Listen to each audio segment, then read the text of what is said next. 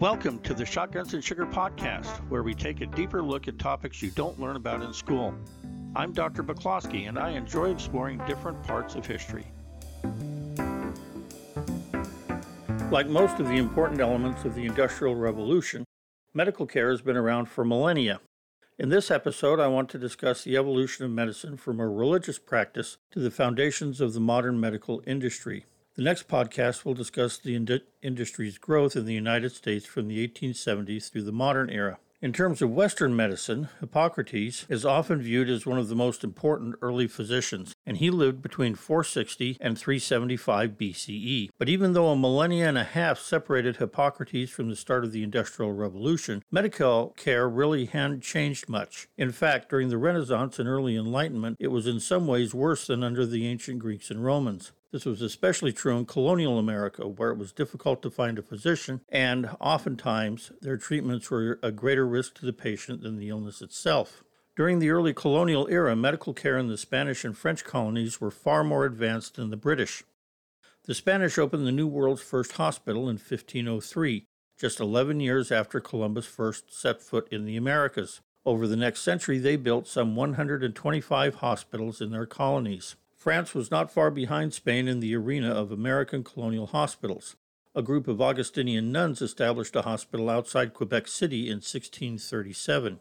The Dutch set up the first hospital located in what would eventually become the United States. In 1658, the Dutch East India Company built a hospital in New Amsterdam to care for the sick soldiers and African slaves. However, it was closed when the British assumed control of the colony. Over the next 50 years, all the major port cities along the Atlantic seaboard built pest houses, essentially facilities to isolate immigrants suffering from infectious sicknesses.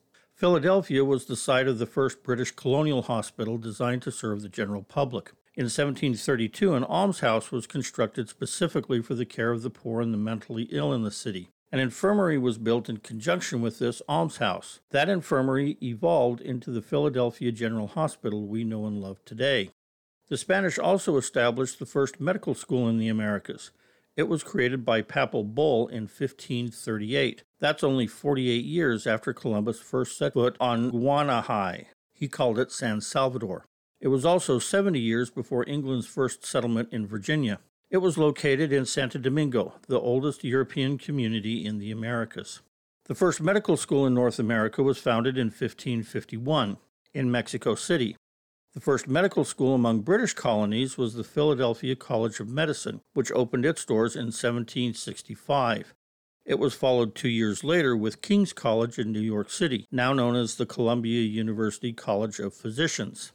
One reason the British built so few hospitals was because there were so few people. In 1700, Boston, the largest and most important settlement along the eastern seaboard, only had 7,000 residents.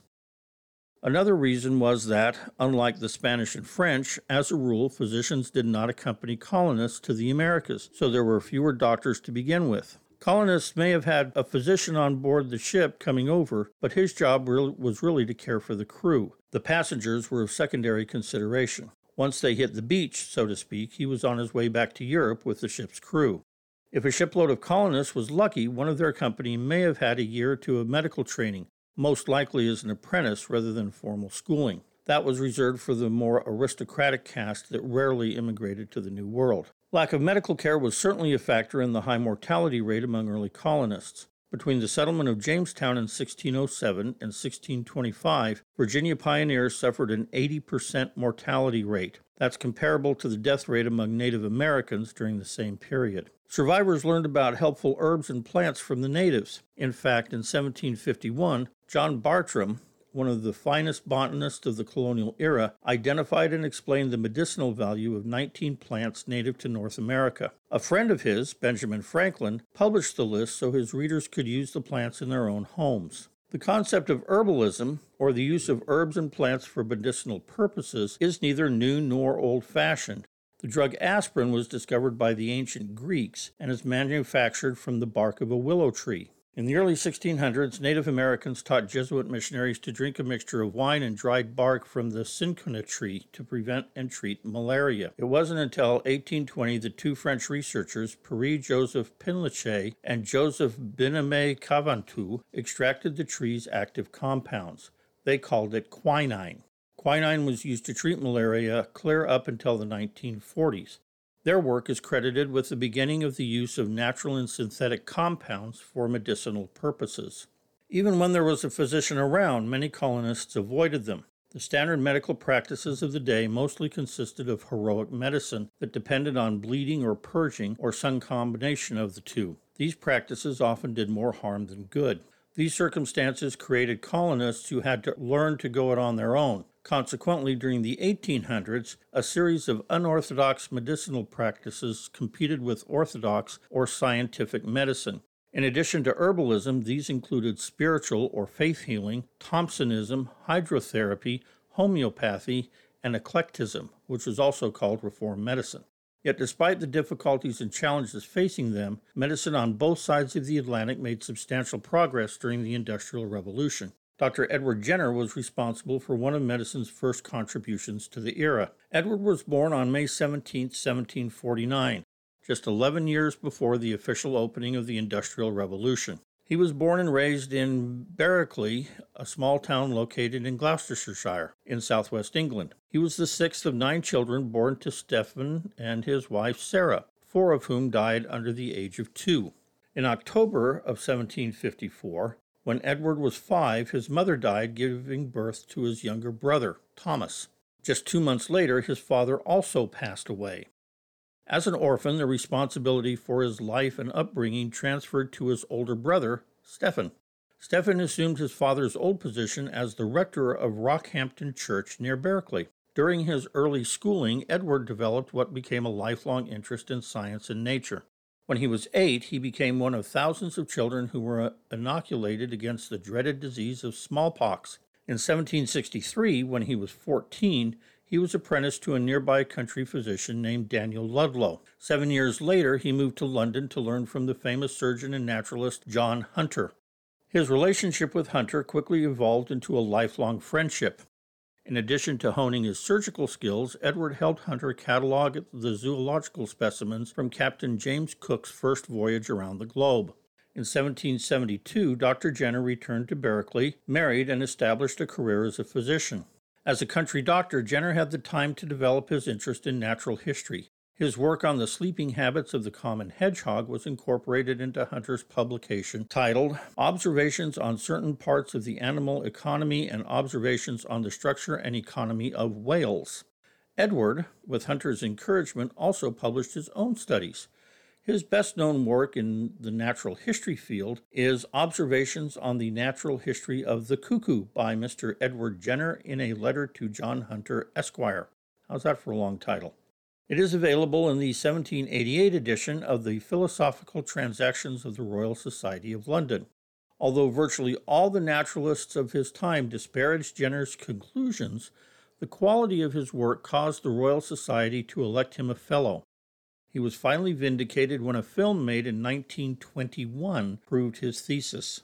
Since he personally experienced smallpox inoculation when he was 8 years old, Jenner had been familiar with the accepted method of the day for preventing smallpox. Known as variolation, the practice was introduced to the West by Caucasian traders in the mid-1600s.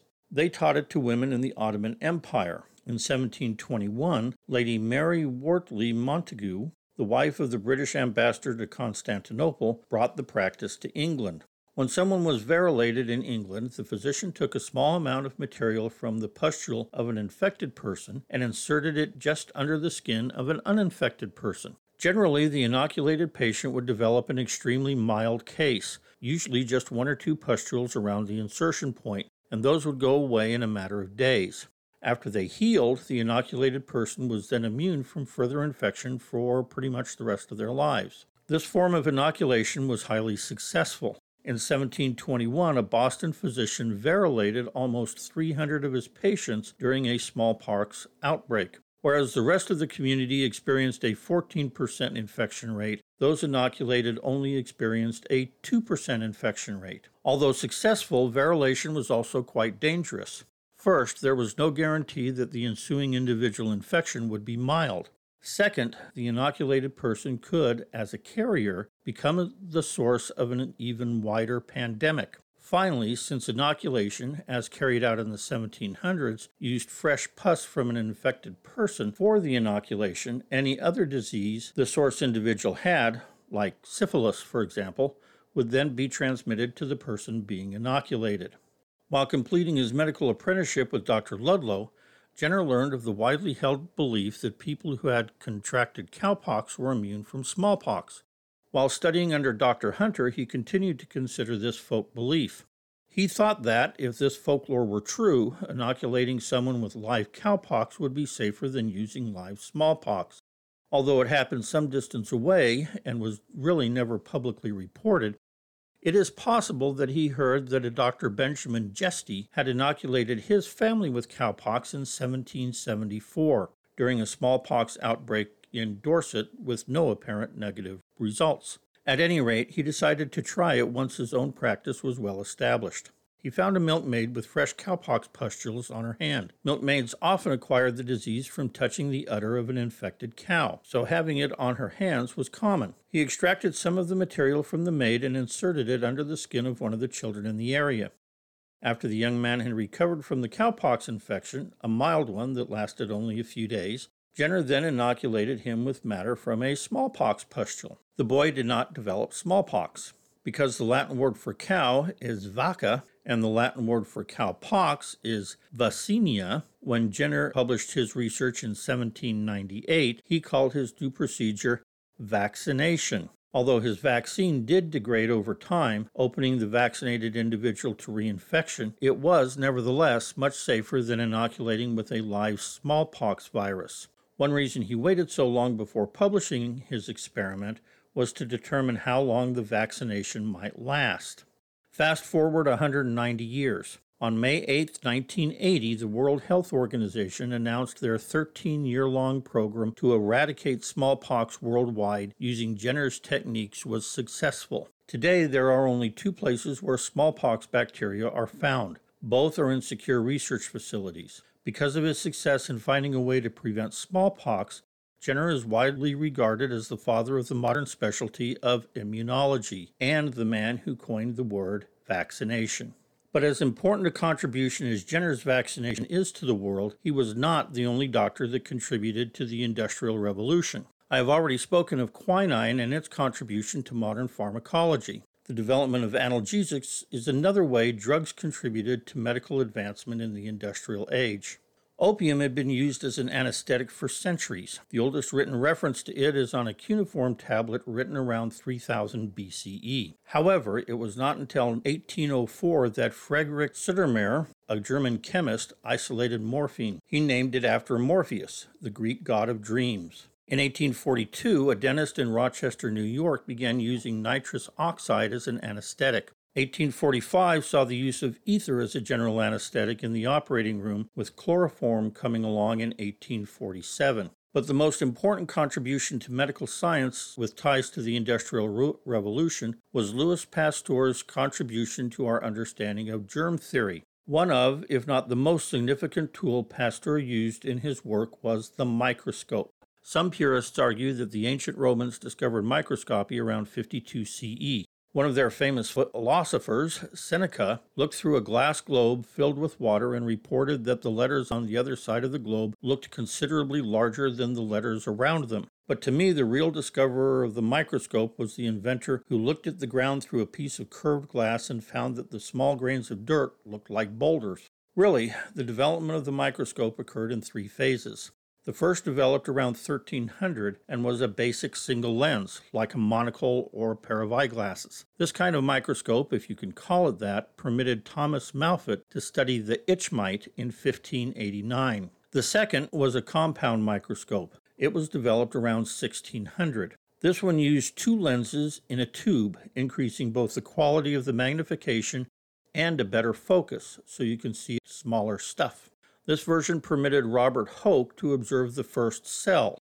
It also allowed Anthony van Leeuwenhoek to be the first to report the existence of protozoa, the first identified microorganism, in 1665. Nobody believed him until Hooke confirmed his observation. The problem with these older microscopes had to do with the quality of the lens. Opticians had not figured out how to adjust the curvature of the lens in relation to the eye, so everything they looked at was warped, which made it hard to figure out what the microscopist was looking at. The third phase of early microscope development solved that problem. Although Sir Isaac Newton claimed it could not be done, around 1730 Chester Moore Hall made the first apochromatic lens.